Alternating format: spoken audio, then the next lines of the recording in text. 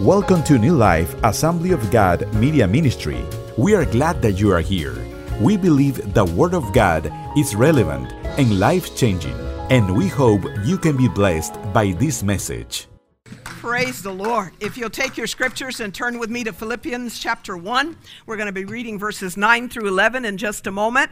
We're continuing our Heart for the House Vision series this year, titled 2024, A Year of More. 2 weeks ago, when we started this series, we looked at the topic of expect more, because God can do more. Amen? Because he's able to do exceedingly abundantly above all that we ask or think. If you missed that message, I encourage you to go back online on YouTube or Facebook. I believe that message will just really uplift your spirit and challenge your faith to grow. Amen? But today, our topic is love more. Love more. I'm reminded of the story of a little boy who lived in Chicago many years ago, and when his parents moved to another part of the city, the little fella was determined to continue attending the same Sunday school he had attended in his old neighborhood, even though it was a long and tiresome walk each way. A friend asked him, why do you want to go so far? And told him there are plenty of churches between here and there. And the little boy said, the friend said, they're as good as the one you're going to. And he said, they may be as good for others, but not for me. And his friend said, why not? And he said, because they really know how to love a feller over there. And he was so touched by the love and the embrace that he felt in that church that he was willing to walk that extra distance just for that. This is what a broken and hurting world needs today. There was an old song, what was it? What the world needs now is love, sweet love. Amen? Now that was a secular song, right? But it's expressing the cry of the world's heart. What the world needs now is love. And the only true love is God's love. And it should be found in the midst of God's people. Amen? The place that people need to see and experience God's love is in the church, among the people of God, in whom the love of God has been shed abroad in our hearts by the Holy Spirit. And that's why at the Last Supper in John chapter 13 through 17, Jesus repeatedly said, this is my commandment, that you love one another. By this shall all men know that you are my disciples, because you have love one for another. And in his high priestly prayer in John 17, the last prayer that he would pray for his disciples, including us while he was here on earth, he prayed that they would love one another, and that it was through their love and unity that the world would believe that the Father had sent him. The way that we love one another can affect whether another person believes in Jesus. Isn't that amazing? As we love one another, as the world sees and experiences true love in action among Christians, they will believe on Christ. Folks, the world longs to be loved, but they are looking for love in all the wrong places, to refer to another song. They can't find love because they can't find true love outside of God and his love that is poured out among his people. This is why in Paul's prayer in Philippians, he prays for the church that our love would abound more and more. Read with me, if you will, Philippians chapter 1, verses 9 through 11. I pray that your love will overflow, or some versions say abound more and more. So he says, I pray that your love will overflow more and more, and that you will keep on growing in knowledge and understanding. For I want you to understand that what really matters, so that you may live pure and blameless lives until the day of Christ's return. May you always be filled with the fruit of your salvation, the righteous character produced in your life by Jesus Christ. For this will bring much glory and praise to God. You know, Paul wrote this letter when he was imprisoned in Rome, facing a death sentence, and the church of Philippi had sent to him on several occasions help. They sent a person to help him, and they sent finances to help him to meet his needs. Because in those days, folks, prison wasn't like it is today. Today they supply you a bed and they supply you clothes and food and all of those basic necessities. But back in Paul's day, none of those things were provided. None of those things, not clothes, not food, not essentials. You had to depend on someone on the outside to bring you what you needed. And so Paul thanked God for the church of Philippi on every remembrance of them, because they had reached out to him time and time again to meet his needs. In fact, in chapter 4, verse 15, he commends them how from the very first day of his ministry, even to the present while he was in prison, they had supported his ministry financially even when no one else did. He commends them on how they had sent time and again to meet his need. And in verse 17 of that chapter, he says, not that I'm looking for a gift. He said, I'm not saying this so that you'll give me some more. He says, but I desire that fruit may abound to your account. Because folks, when we give, when we sow into the kingdom of God, fruit abounds to our account. Amen?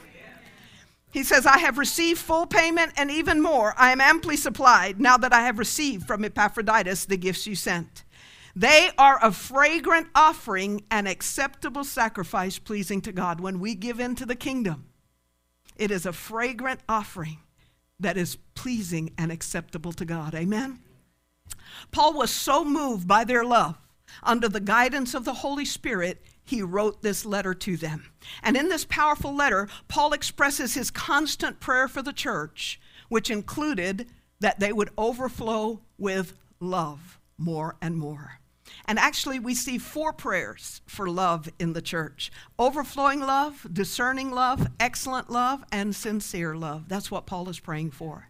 So let's join our voices in agreement with Paul, and let's pray that we would overflow with love one towards another.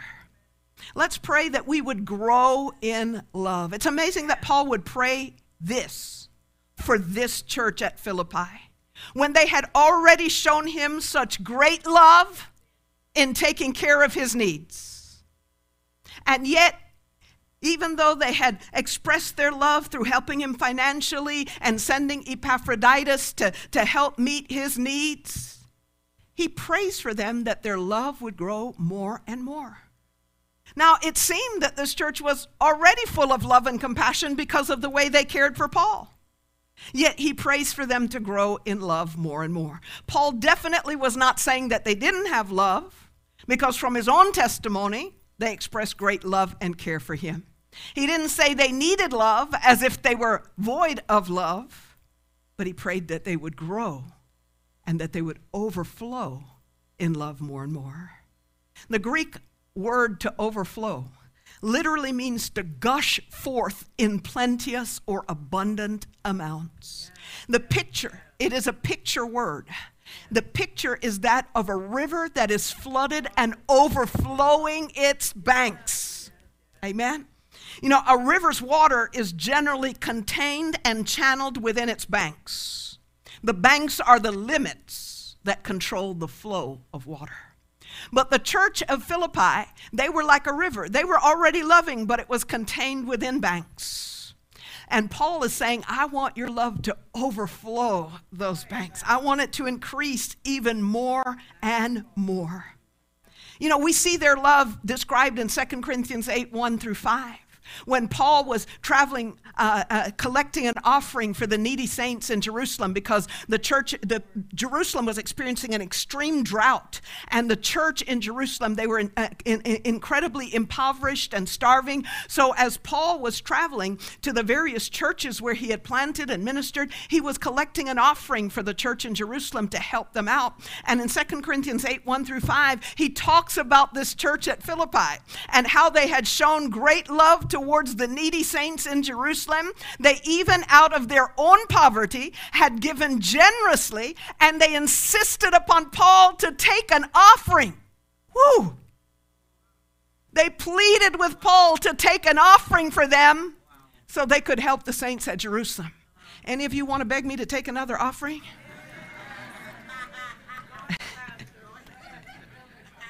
And even though this church is so loving and so caring already, that Paul commends them not only for taking care of him, but helping the church in Jerusalem. Even though they're already so loving and caring, he prayed that they would abound in love more and more. Why? Because a key principle of spiritual growth is that it never stops. Folks, we never attain the fullness of all God wants us to be this side of eternity. And he certainly wants us to be a loving people. And I believe we're a loving church, but we have not yet arrived. We still need to grow. And if we're growing in our Christian life, we will be becoming more and more like Christ. And God is love, so the more we grow in our relationship with him, the more we become like him. That means the more we will love like him. Amen. You know, when you measure the growth of a child, it can be measured in many ways, right? They measure the size, they measure the weight, they measure the shape, they measure the developmental skills, the motor skills, the sensory. They measure all of those things to see if the child is hitting the marks of development that they should be hitting, right? Well, the growth of a Christian can be measured in several ways as well, but one of the primary ways is the fact that as we grow spiritually, we will increase in love one for another. If you got somebody that comes to church and sits down and they've been doing it for the last 30 years and they got such a scowl on their face that they want to just like a bulldog fight with everybody that comes by, something's wrong with that person. They don't have a relationship with Jesus, amen? Because if we know Jesus, we'll be growing in love more and more. So unless we have stagnated spiritually, we should always be increasing in love. And this prayer is a prayer that we need to pray for ourselves and for our church, that we would overflow more and more in love. And if I were to ask most of you this morning and say, is this a loving church? I believe most of you hopefully would say yes. And I have seen your love overflow. Several years ago, there was a sister in our church who was ill, and several members of our church were cooking for her and taking food over for her family. And one of her family members even called to say that he was going to come visit our church because of how well we had shown love for his sister.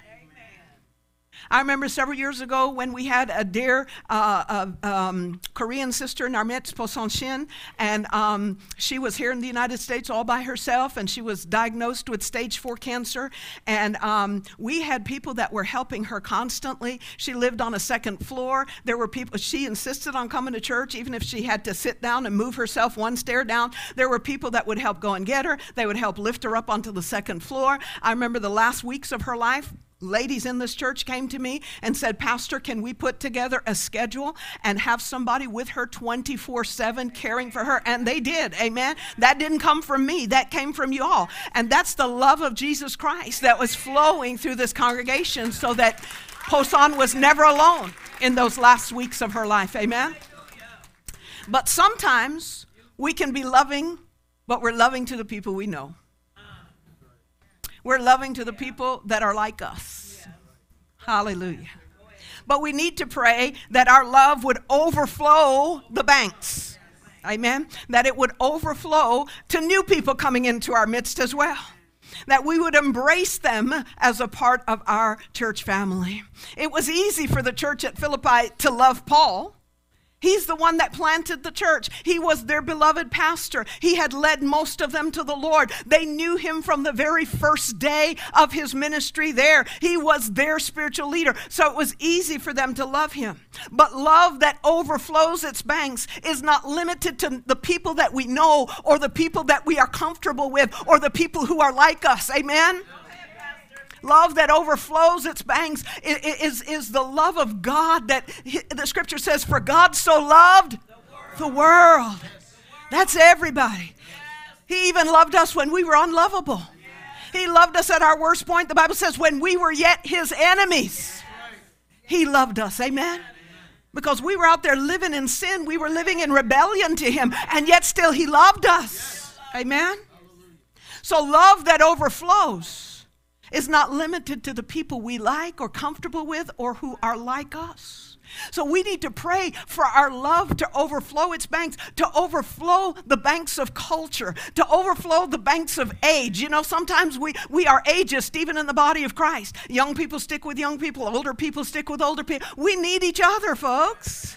The young people bring an energy and vitality and passion, and the older people can speak into your life, young people, with wisdom and insight and the maturity of faith. And we need one another. Amen. So we need a love that will overflow the banks of culture, the banks of age, the banks of familiarity, and embrace every person that God brings to us. Amen.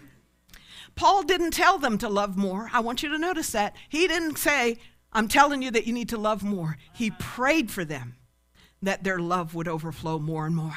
And that statement speaks volumes to us, because the kind of love that God commands us to have, the kind of love that is being described in this verse, is not humanly possible.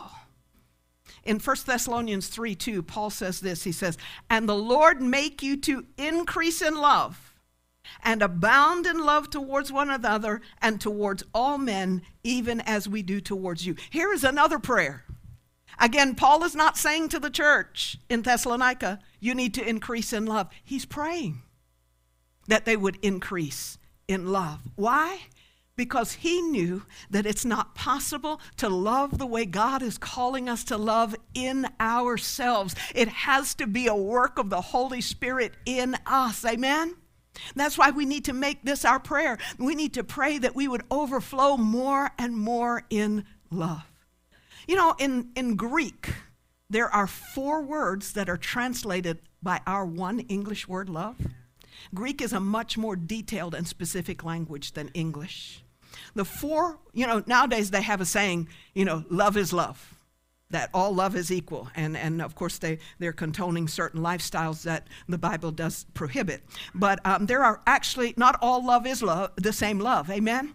There are actually 4 different types of love, and the Bible refers to them. One is eros love. You might recognize that as the root of our English word erotic, because eros love is sensual love. It's the kind of love that God ordains to be expressed within a marriage between one man and one woman. It is that romantic, sensual love. But eros love is a love that says, I love you if you meet my needs. There's an if, it's conditional. That's why so many people fall out of love, because the other person stops meeting their needs. So eros love tends to be really quite self-centered. And then there's phileo love. This is friendship love. You might recognize it as the root of the name of a city here in the United States, Philadelphia, which is called the city of friendship, right? Because phileo is friendship love. But this kind of love says, I love you because. I love you because we have certain things in common. I love you because we think the same about certain things. I love you because we like to eat the same kind of food. I love you because we have some kind of mutual likeness, compatibility, all right? But at some point, there may be things that we disagree on or we don't like. And so we stop being friends. Because friendship love is, I love you because. It too is conditional. And then there's storgeo love. Storgeo love is family love. I gotta love you because we got the same blood. I may not like you, but I'm stuck with you. Storgeo love. But the 4th kind of love is agape love. And do you know that word did not even exist prior to Christianity? That word was invented in order to describe the unique and amazing love of God. A love that is unconditional. There's no if, there's no because, there's no I have to because we're related. It's just, I love you because I am love. It's unconditional. His love is unchanging. With people, their love is changing, right? They could love you like you're, the best thing since sliced bread today. And tomorrow, it's another story, hot and cold. But God's love is unchanging. If he loves you today, he'll love you tomorrow, and he'll love you into eternity, even if you choose to walk away from him into the gates of hell. Agape is unconditional love that doesn't depend upon anything in the person being loved, but it depends upon God himself, who is the fountain and source of love. The Bible says God is love. So Paul is not telling us you need to try harder to be more loving. The love to which he's calling us is a supernatural love, which can only be produced by the Holy Spirit in our life. In fact, in the list of the fruit of the Spirit in Galatians 5, love is at the head of the list. He said, these are the fruit of the Spirit: love, joy, peace, patience, kindness, gentleness, self-control. And if you think about it, all those other things, all those other fruit, really are parts of love. And so this love is the fruit of the Spirit. It is what is produced in us when we are allowing the Holy Spirit to fill us and have control. See, when you talk about fruit, fruit is not something we do. It is something that is produced in us. I'm blessed to have my neighbor's fruit trees hang over into my yard. There's a mango tree, which has a lot of blossoms in it right now. Hallelujah. And there's 2 avocado trees. Praise you, Jesus. And I look out my back sliders and I see the blossoms and I say, yes, Jesus, it's coming. There's going to be fruit. But I have never once looked out there and saw the avocado tree say, I got to produce fruit. I got to try harder to produce fruit. No, it just happens. The sun shines on it, the rain waters it, and then it bears fruit. See, the fruit of the Spirit is not something, I got to try harder to be loving. I got to try harder to be kind. No. It's, Lord, I surrender myself to you. I can't live the way that you want me to live. I can't love the way that you want me to love. But I give you full control. Holy Spirit, change me. Holy Spirit, live through me. And when we do that, he produces the fruit of the Spirit, the fruit of love. Romans 5:5 says this: the love of God is shed abroad in our heart. How? By the Holy Spirit. Let's pray that the Holy Spirit will pour out God's love in us in such a way that it would overflow more and more from us. Hallelujah. So we want to pray for an overflowing love. We also want to pray for a discerning love. Now, I'm going to read this verse from a different version because I think it captures it. It says, that your love may abound yet more and more in knowledge and in all judgment. These are the guidelines in which our love is to overflow. In knowledge means according to the right moral principles. Where do we find our moral principles? In God's Word.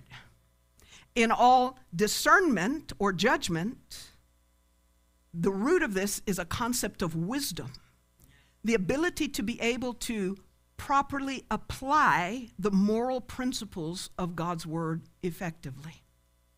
So these are the guidelines that directs our love in a God-honoring way.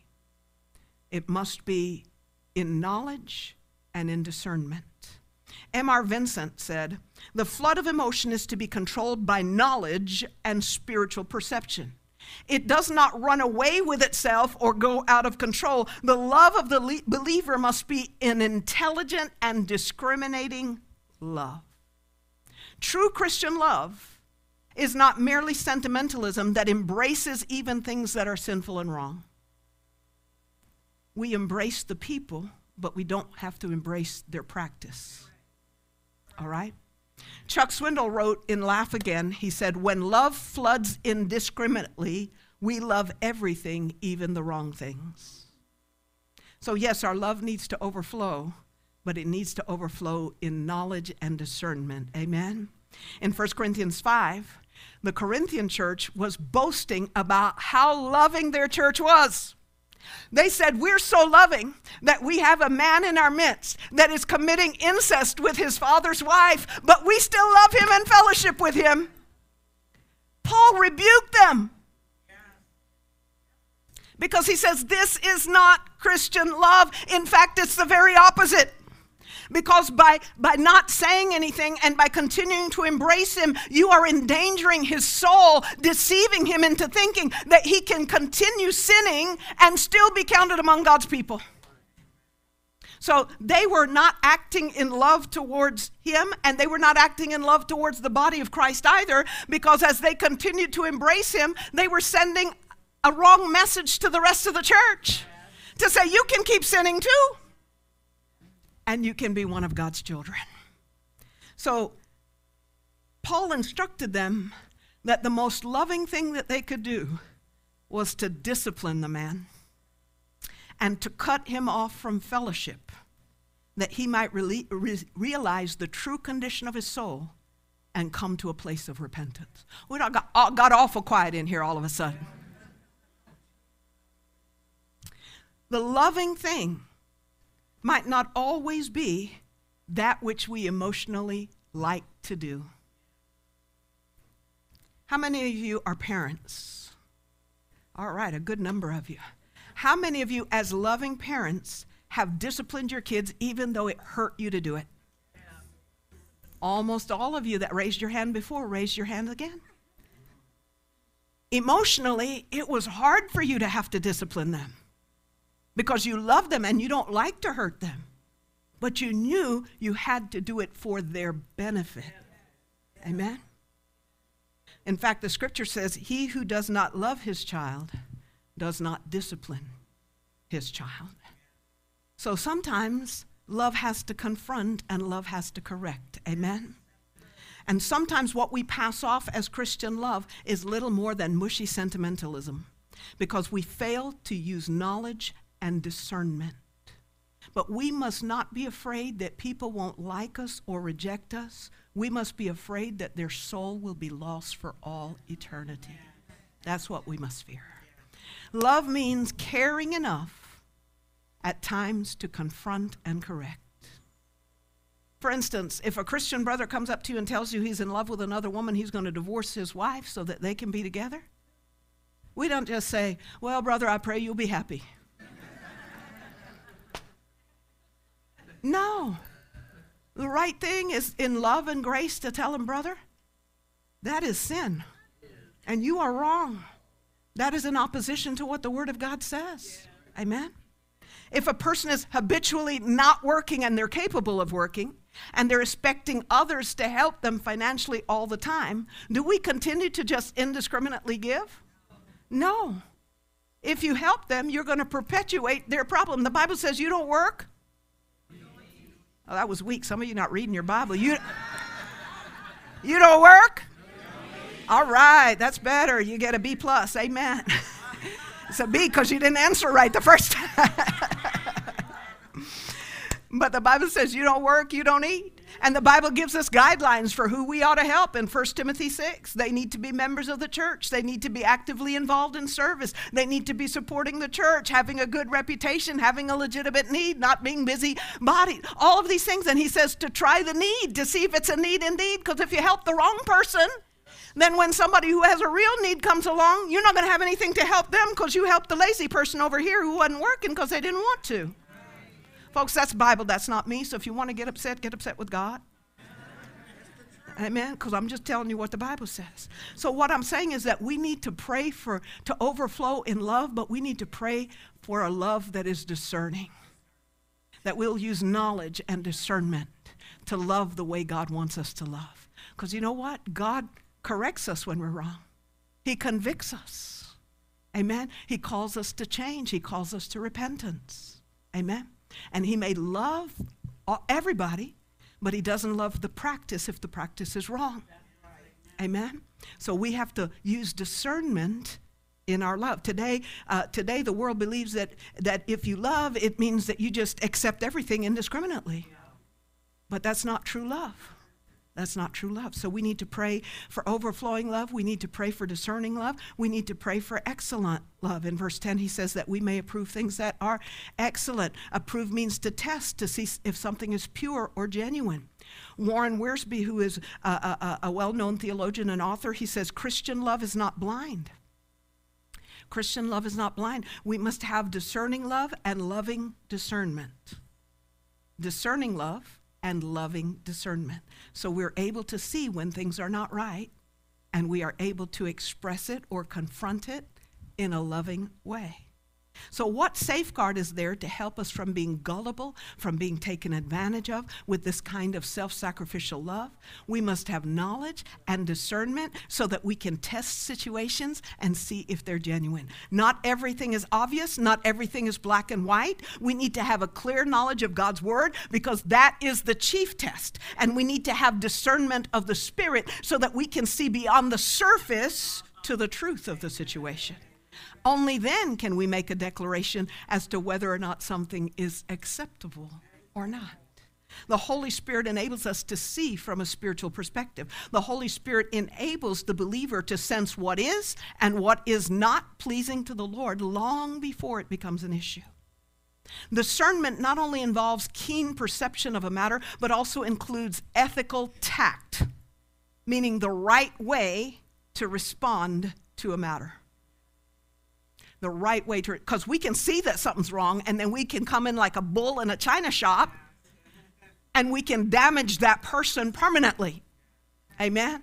So we have to have an ethical tact that lovingly is able to deal with these issues. So discernment requires tact to know how to respond the right way. Love also seeks the highest good of those to whom it is expressed. That's what it means that love approves things that are excellent.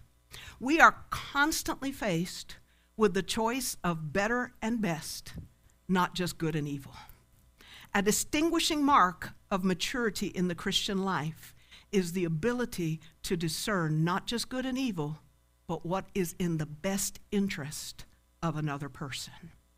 So, true godly love doesn't just seek a person's momentary happiness or momentary comfort, but true godly love seeks that which would be of utmost and eternal benefit for the person being loved. Are you hearing me?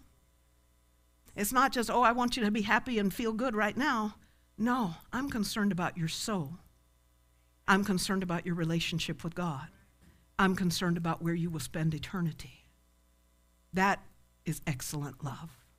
And then we need to pray that we would have sincere love. Looking again at verse 10, he says in the New King James, that you may be sincere and without offense until the day of Christ. The word sincere in Greek comes from the pottery shops of the first century. It's derived from two Latin words, not Greek, two Latin words, sine meaning without and cera meaning wax. So literally translated, without wax. So when you say the word sincere, you're saying without wax. Why? Because in ancient times, potters would cover cracks in china with pearly white wax. And inside their little dark shops, the customers could not tell. But if they would go outside and hold it up to the sun, they would be able to see these darker areas that had been filled in with wax. So china that was sincera was more valuable because it was without wax. It didn't have to be filled with the cracks didn't have to be filled in. So he says that true love needs to be sincere.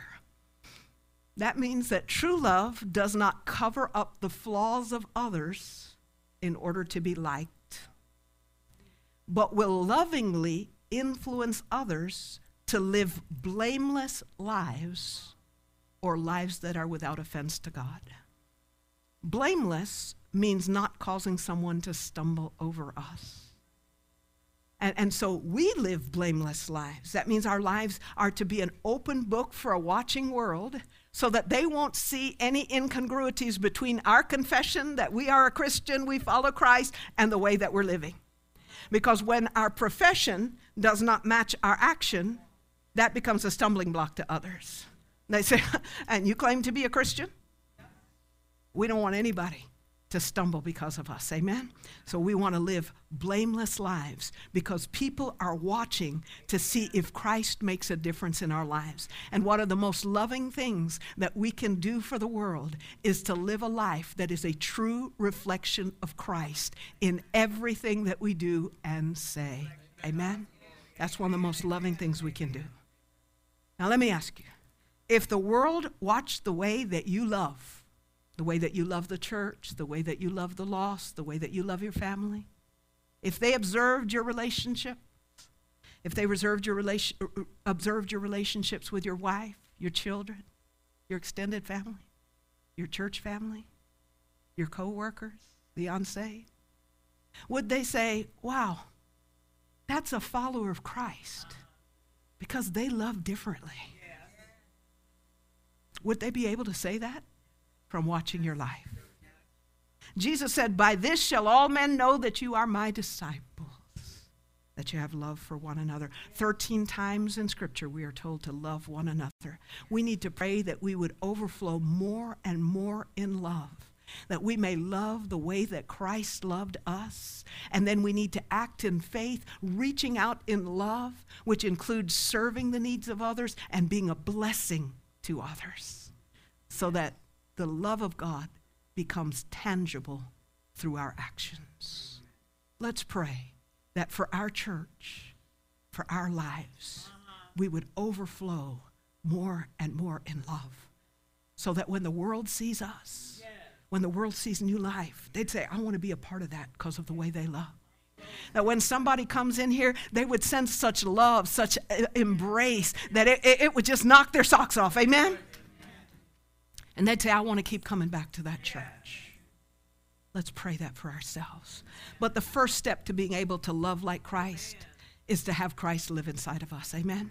And we experience Christ living in us once we repent of our sins, which means we turn away from our sins. We ask him to forgive us, and we place our faith in him as our Savior. That's the beginning point of Christ coming to live inside of us and make us who he's calling us to be. Would you bow your heads with me? If you're here today and you would say, pray for me, Pastor, because I want to come to Jesus. I want to have my sins forgiven. I want to have a relationship with God through Jesus. And I want to be the kind of person that you're describing, the kind of person God wants me to be. If that's you this morning, would you just slip your hand up and say, pray for me, Pastor. I want to come to Jesus. Or maybe you want to come back to Jesus. Maybe you gave your heart to God some time ago and you've drifted away. You want to come back to Jesus. Is there anyone? Just slip your hand up and you can put it right back down. Amen. Amen. Praise the Lord. We have one hand right over here. Is there anyone else this morning? Praise the Lord. Praise the Lord. All right, I'm going to lead us in a simple prayer. And you that raised your hand, if you would just pray this prayer with me, God is going to do exactly what you ask him to do in your heart. Dear Jesus, church, pray along. Dear Jesus, I believe that you are the Son of God. And I believe that you love me so much that you died for my sins. Today, I repent. I turn away from my sinful life, and I turn to you in faith. I confess that I am a sinner, and I ask you to forgive me of all of my sins. I invite you to come live inside of me and help me from this day forward to live for you. In Jesus' name, amen, amen. Congratulations. We welcome you, amen, to the family of God. And you just made the best decision of your life. If you just prayed that prayer, if we could have the altar call slide up there, and if you could take your phone out and just text to the number that's going to be up there. There it is, by faith it came. And just text your email address to the number on the screen. We would like to send you free of charge a little e-booklet that will help you understand the prayer you just prayed and the next steps to take to keep growing in your relationship with the Lord. So if you would do that right now, we would greatly appreciate that. For those of us who are already believers, we need to grow in love. I believe we're already a loving church, but we need to grow and overflow more and more in love. So if it's your heart to pray and ask God to work in us that we might overflow in love more and more towards one another, and that we would be an example of the love of Christ to this world that would make them want to believe and know him, if that's your heart's cry, would you stand to your feet right where you are, lift your hands to heaven, and let's just pray this prayer. You use your own voice and say, God, help me to overflow in love. Everyone praying out.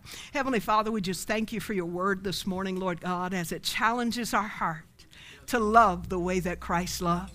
Father, as we stand before you today, Lord Jesus, we say, Lord, help us to overflow in love more and more, Lord God, a true, godly, sincere, discerning love, Lord God, that will be a reflection to this world that we are your followers, Lord God, and that will make them want to believe in you because of the reality of your love that they see in us, Lord God. Father, I pray that you would just pour forth your Holy Spirit in our lives, Lord God, as you said that your love is shed abroad in us by the Spirit. Pour forth your love in us to such a degree that it would just overflow from us, Lord, and that we would have a reputation in this community of being the most loving church that there is, Lord God, that from the moment someone walks through these doors, they would feel your love through your body, Lord God, through your church, Lord, and that they would know that you love them because of the way your church loves them, Lord God. Father, do this work in us so that you may be glorified through us, Lord. In Jesus' name we pray. Amen. Thank you for joining us today.